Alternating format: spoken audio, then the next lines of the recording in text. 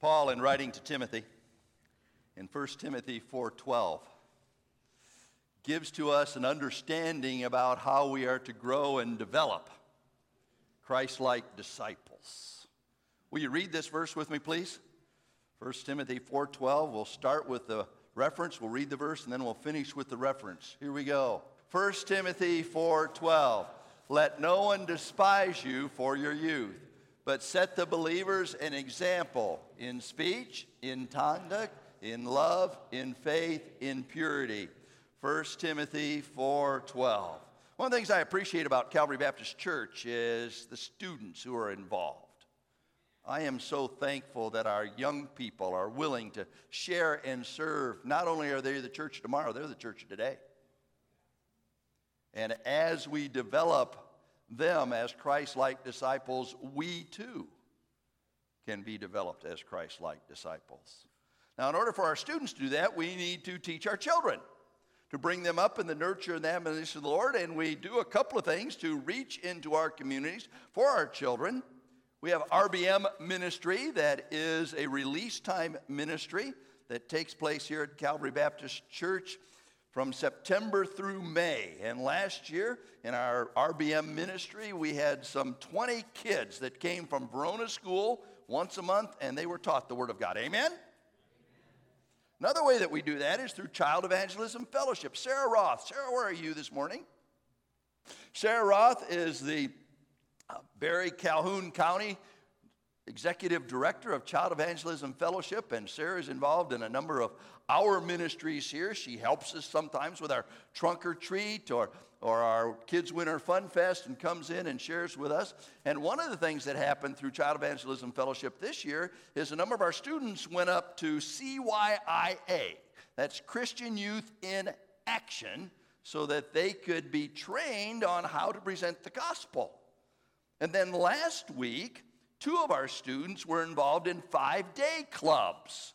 It was held at the Wagner residence, and there were some 14, 15 kids there every day, and seeds were planted in their lives. Now, I say all of that because this morning, those 2 students are going to share with us some of the things that they shared during their 5-day clubs. Cassie Snowball. Cassie did the missionary story. Come on, Cassie. Cassie is going to share with us her missionary story. And I want you all to pretend that you're 6th grade and under. Can you do that this morning? Okay, Cassie. We ready for this? All right, good deal. Thank you. Did you know that in India, there's the most children in the world? In one country, there's the most children in the whole world. Well, India is where our story is today. See, there's this boy named Ringu, and he has a family, a mother and a father and a brother and a sister. See, they're all in the ox cart. Today, they're going in the marketplace. That's called a bazaar in India. When they're going to the marketplace, they're going to pick up some stuff for their oxen to make them look all nice and shiny, because tomorrow they're going to have a big festival in their little town. They celebrate oxen. It's the festival of the oxen. They clean them up, and they race them, and they have all sorts of contests with them. But in India, they think oxen are so special, they worship them. So that's what the festival of the oxen was for. So today, Ringo gets to drive the ox cart. He's pretty excited, proud of himself. But they get closer to a dark forest. And they get closer, and Ringo starts watching the trees. Because there might be wild animals that could hurt the oxen, so they couldn't present them. Or maybe the Indians thought there were evil spirits in the trees that could hurt the oxen too. So they rode carefully through the forest. It felt like forever, but finally they were out of the forest. Ringo went, phew. So after they were out of the forest, they went through the marketplace. Father was picking out some coconuts, and Mother was looking at some brushes and soap. Then, Ringu's little brother, his name was Batu. He looked around and he couldn't see Ringu. It was really crowded. So he turned around. Uh-oh, there's Ringu. He was holding his foot up, and there was a big thorn stuck in his foot. It was this big, stuck right in his heel. He pulled it out. It was really painful. So he hobbled back. And finally, they could continue shopping. Ringu didn't really like shopping. Batu didn't either. So they were both bored, following their mom and dad, walking. And suddenly Ringu sees a fruit cart. He really likes fruit. Who likes fruit? Well, Ringu's favorite fruit was a banana. And he saw a big pile of yellow, juicy bananas, and he really wanted one. And then he checked his pocket, and he didn't have any money. So he looked around. There was no one watching him. So he snuck over, and he stuck a banana in his pocket. Now that's not right. He didn't have any money. He couldn't pay for the banana. That's stealing, right? It's not a very good thing to do. But even if you really wanted that banana, do you think it was still right? No, it wasn't right. But, Ringu lost his family again. So he hurried back, and Father was looking at the coconuts. Here's one. And he pays for the coconuts. And Mother's looking at brushes, and here's a fine brush. So she buys the brush, and she buys the soap. And they head home. But on their way home, Ringu and Batu heard something. It was music. It was coming from back there in the market. So they walked over, and then Batu's gone, so Ringu's trying to find him, so he starts running faster and faster, and suddenly he runs into somebody. As somebody has a bunch of papers, and the papers are all over the dirty ground now. Ringu's kind of scared because this man might be angry at him. So he starts running away. But then the man grabs him and says, "Hey, it's okay. You can help me pick these papers up." He looked up, and it was a man, Grub Sahib. He was a missionary to that town.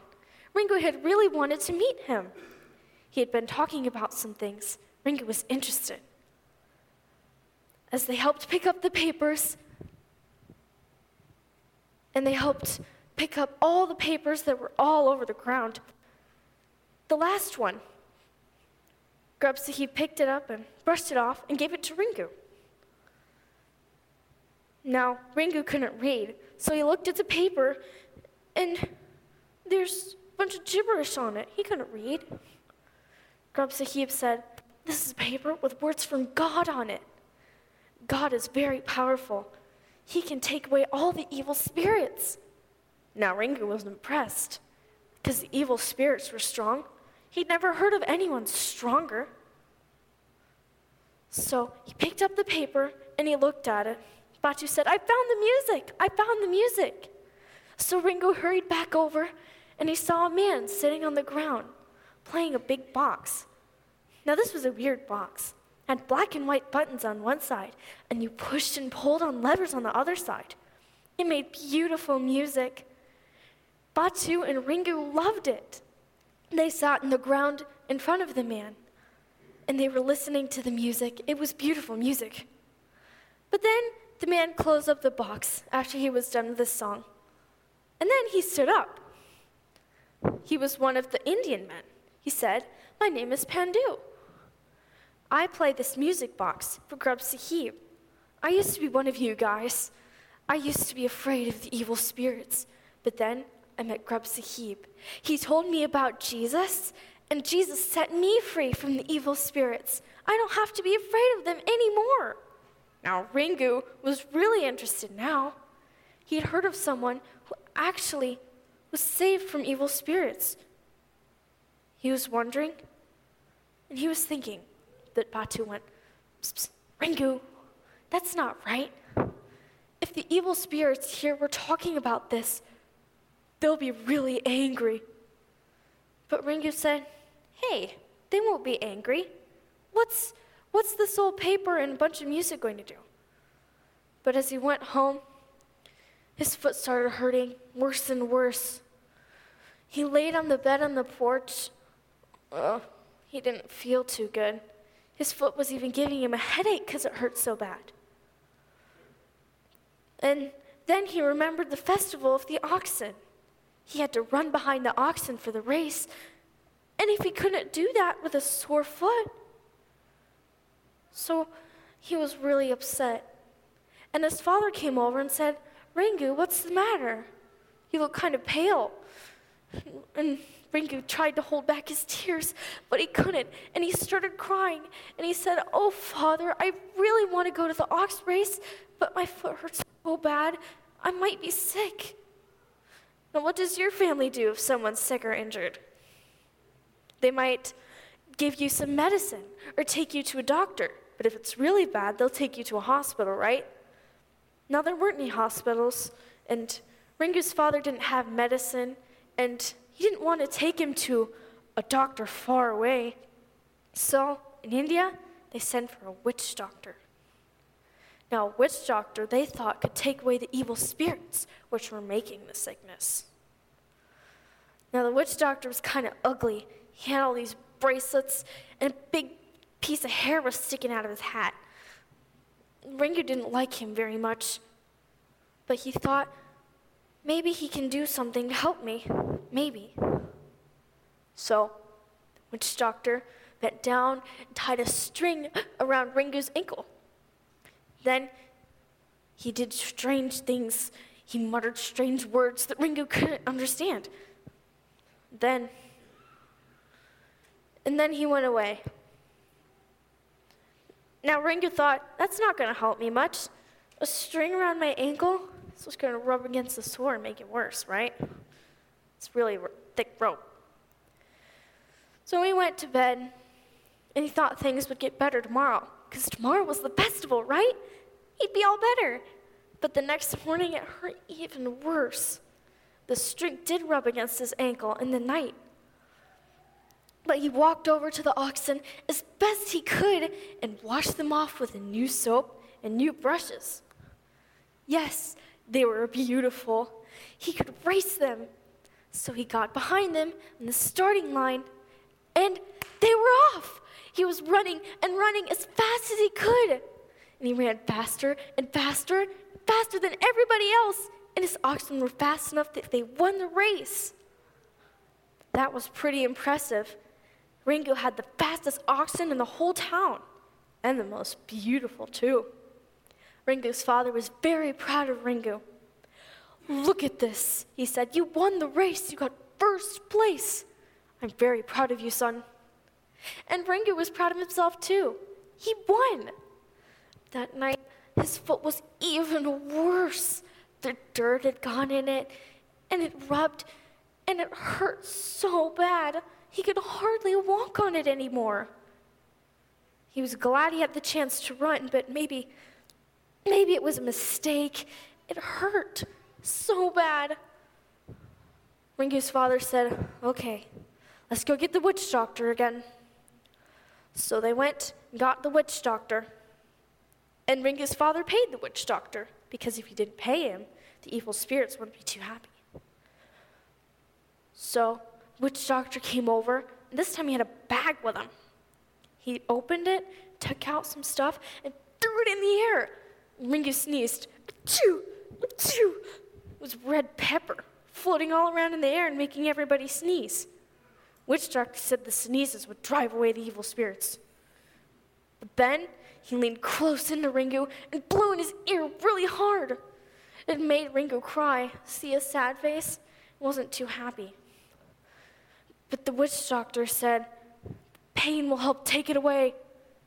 And then he took out some juice and a bottle of black powder, and he poured the black powder on the foot, and then poured the liquid on it, and rubbed it super hard. It was making Ringu scream and cry. Now, he wasn't very happy. He was crying harder. So the witch doctor chanted weird words and tied the peacock feather around his ankle. This isn't going to help me. It's just making my foot worse, Ringu thought. Please, can someone help me? Will my foot get worse and worse? If it doesn't, oh no. Ringu realized something. If his foot didn't get better, he couldn't go to school. If he couldn't go to school, he couldn't learn to read. Then what would happen with the words from God that Grub Sahib had given him on the paper? Will Ringu's foot get worse and worse? Will he ever be able to go to school again? Or will he get better? You'll have to come back to me to find out. Great job, Cassie. Thank you so much. This was Monday's story. So 4 more parts. See Cassie. She'll give you some private instruction about what happens to Rangu, okay? Great job, kiddo. Thank you so very, very much. During the 5-day clubs, not only do they have a missionary story, but they also have a Bible story. And Samuel Paternoster taught the Bible story this past week. And so I'm going to ask Samuel to come and share with us. Remember, you're 6th graders or lower right now, all right? Samuel, God bless you. If you were to be going on a journey somewhere, you would need to know how to get there. And some ways that you might know where you're going is by using a map or a GPS, so that way you can know which path you need to take. And the driver of your vehicle also has to pay attention for any road signs, so that way they know what street they have to turn onto, and they need to make sure that they are looking out for one-way signs, right turn only signs, stop lights or stop signs, so that way they can do what they need to get where they're going. And our story today is talking about 2 people who were on a journey. One person knew Jesus and would tell others about him. The other person knew a little bit about God, but wanted to know more. And that person who was sharing about God was a man named Philip. And Philip knew the Lord Jesus as his Savior, and he would share with other people about him. And he especially was in Samaria, going to the different towns and preaching the gospel. And one day, while he was presumably in Jerusalem, the angel of the Lord came to Philip and told him, "Arise and go along the road that leads south between Jerusalem and Gaza."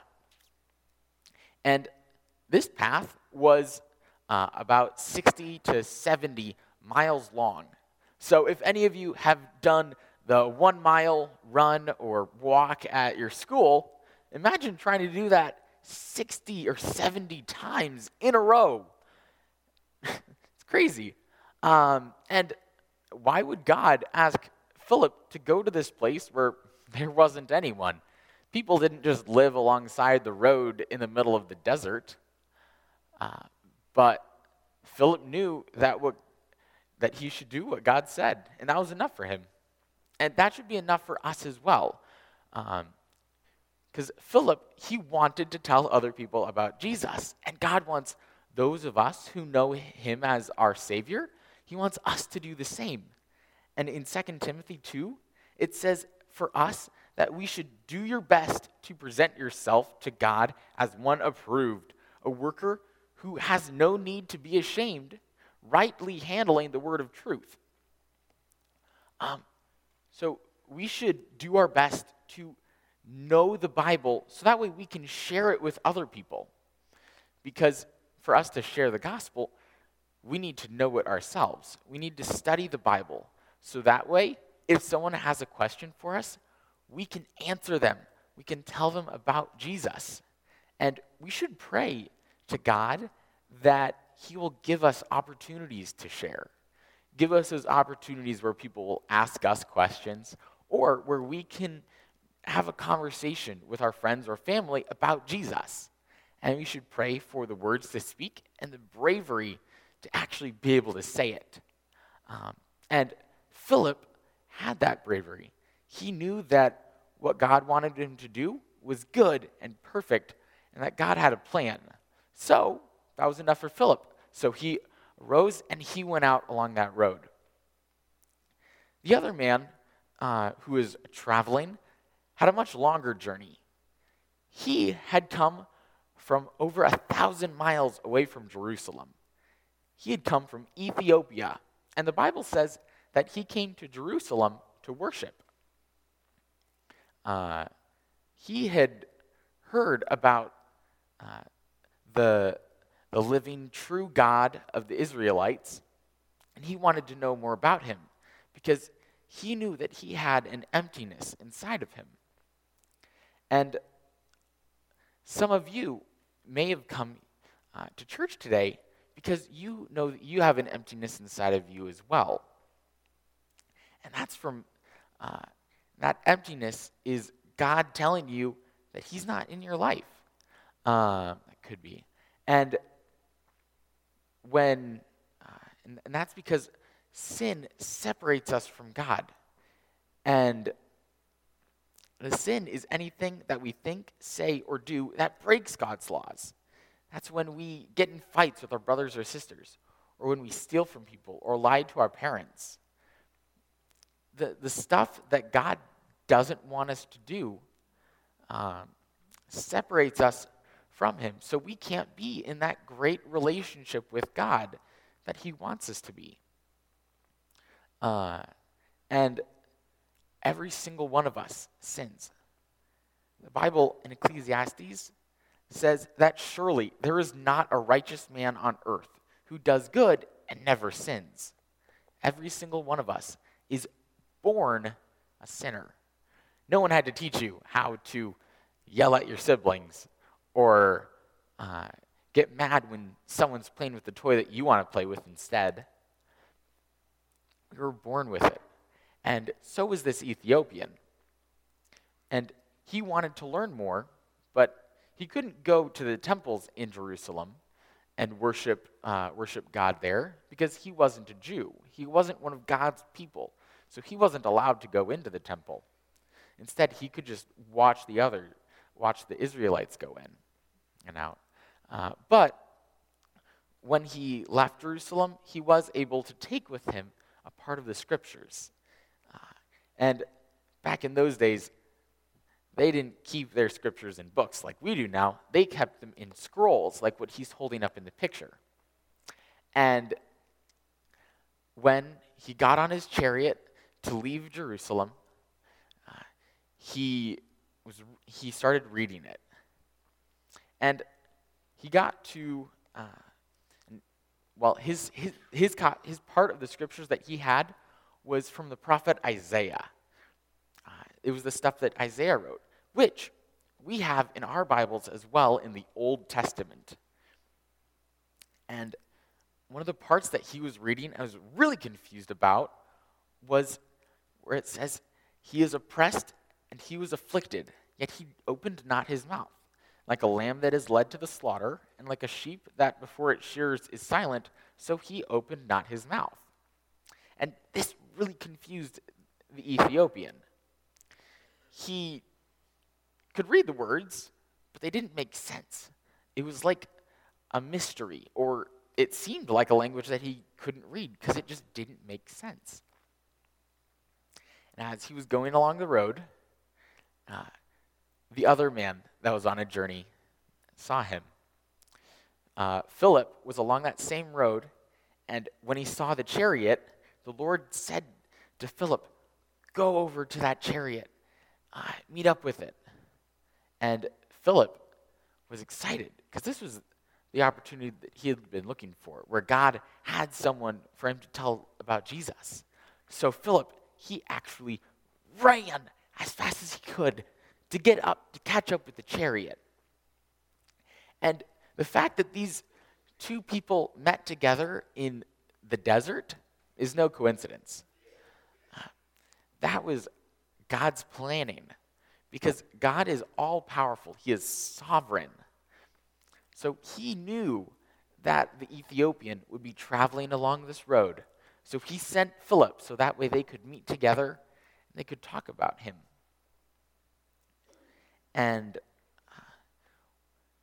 God brought you here to church today as well, so that way you could hear about him and how great he is and how much he loves us. And in 1 John, it tells us that we can love each other and we can love God because he first loved us.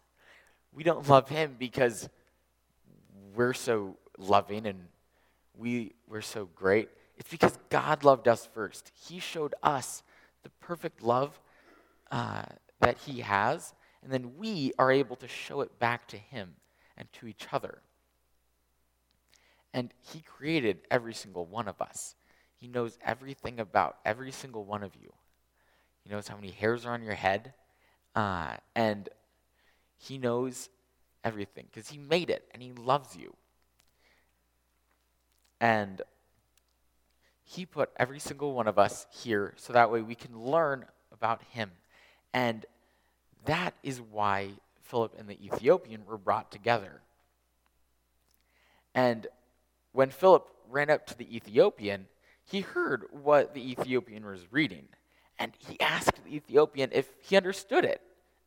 And the man said, "How can I unless someone explains it to me?" And I can just imagine how excited Philip must have gotten right then. Because the Ethiopian was asking about Jesus. And he invited Philip to get on the chariot with him. And I don't think that Philip even had to think for a second about whether or not he would get on. And when he did, the Ethiopian asked what the writer was talking about, who he was talking about. When he says he was oppressed and he was afflicted, yet he opened not his mouth. Like a lamb that is led to the slaughter, and like a sheep before its shearers is silent, so he opened not his mouth. The Ethiopian wanted to know if Isaiah was talking about himself or maybe someone else, and he didn't know. But Philip knew that this was a prophecy. This was something that God had told Isaiah years and years and years ago about what was going to happen to Jesus. Jesus was nailed on a cross, and he did it willingly. He was the perfect Son of God who was sent to earth to live a perfect life, but then he became the sacrifice for all of us. Back in Isaiah's time, the people had to give sacrifices to God. They would kill animals so that way they could be forgiven of their sins and they could worship God. And then when Jesus came, he became the sacrifice that could forgive all of our sins. The animals would not last forever. They would have to keep killing more and more. But Jesus came, he died, he bled, and then he came back to life. And then many people saw him while he was still alive. And then he went back up to heaven, where he is now. And in Revelations, it says that it's Jesus who loves us and has freed us from our sins by his blood. Because of his sacrifice, we can be cleansed from our sins. And when Philip explained this to the Ethiopian, he understood and he was so excited. So as they were continuing on the road, they saw a pond in the desert. And the Ethiopian asked, "Hey, what's stopping me right now from being baptized?" And Philip said, "You just have to believe." And joyfully, the Ethiopian said, "I believe that Jesus is God and that he died for my sins and that I can be forgiven and live with him in heaven." And then to show that he believed in Jesus, he was baptized. And then something crazy happened right after Philip baptized the Ethiopian. In Acts 8, it says, "And when they came up out of the water, the Spirit of the Lord carried Philip away, and the Ethiopian saw him no more, and went on his way rejoicing. But Philip found himself at Azotus, and as he passed through, he preached the gospel to all the towns until he came to Sisera. So after Philip had baptized the Ethiopian, God took him away and took Philip to a different town where he could tell others about Jesus. And the Ethiopian was so excited that he had learned about God. And so he could know as he went back home to Ethiopia, he knew that he was on the right track. He was going on God's path. So, what about you? All of you, are you on the right path right now? Do you know Jesus as your Lord and Savior? Because if you don't, do you realize that the sin that you've done, is separating you from God? You can't be in his perfect presence if you have sin. And the only way that you can get rid of your sin is to have Jesus come into your life. So that way, when God looks at you, he doesn't look at your badness. He looks at Jesus' goodness. That's the only way. So what do we learn from all of this? Remember our verse? 1 Timothy 4:12. Let's just read the verse together, all right? Let no one despise you for your youth, but set the believers an example in speech, in conduct, in love, in faith, in purity. Let no one despise you for your fill in the blank. Whether it's a young person, an old person. Whether it's a Bible-believing Christian. We live in a culture that examines our lives according to what they think we believe. But yet the scripture says that we are not to be despised because we have a relationship with God through his son Jesus Christ. And that exhortation in our lives is to be seen by all around us because we are to be an example. You see it there? But set the believers an example. I am so thankful for the many, many folks that pour their lives into our children's lives, into our students' lives, into our adult lives. And each one of us needs to be that example to one another so that they will not only see our good works and glorify our Father which is in heaven, but so they might recognize what it means to be a believer. Paul had a Timothy, right? And Paul poured his life into Timothy's life. Timothy had a Paul. Timothy looked at Paul to understand what it was like to be a Christian and what it meant to live out that Christianity. Do you have a Paul in your life? Do you have someone who mentors you, who sets the example for you, who shares in your life? If you don't get one, find a Paul. Do you have a Timothy in your life? Somebody into whose life you are building and encouraging and exempling, mentoring to what it means to be a believer? If you don't, get one. And it be an example to the believers in what? In speech, in conduct, in love, in faith, in purity. That pretty well covers it, doesn't it? We could tear apart each of these words and look at them and understand exactly what Paul is telling Timothy. But the reality is, be an example in life.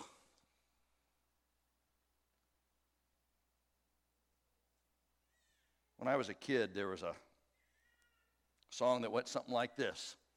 I want to be more than a Sunday go-to-meeting Christian. And if we are going to be more than Sunday go-to-meeting Christians, we need to be examples in life. And so let me encourage you this morning, as you have seen Cassie and Samuel share with us and see how God is working in their lives, ask yourself, how is God working in my life? Do I get in situations where I allow people to despise me because I'm a Christian? Or do I live out that Christianity as an example? Speech, conduct, love, faith, purity in life.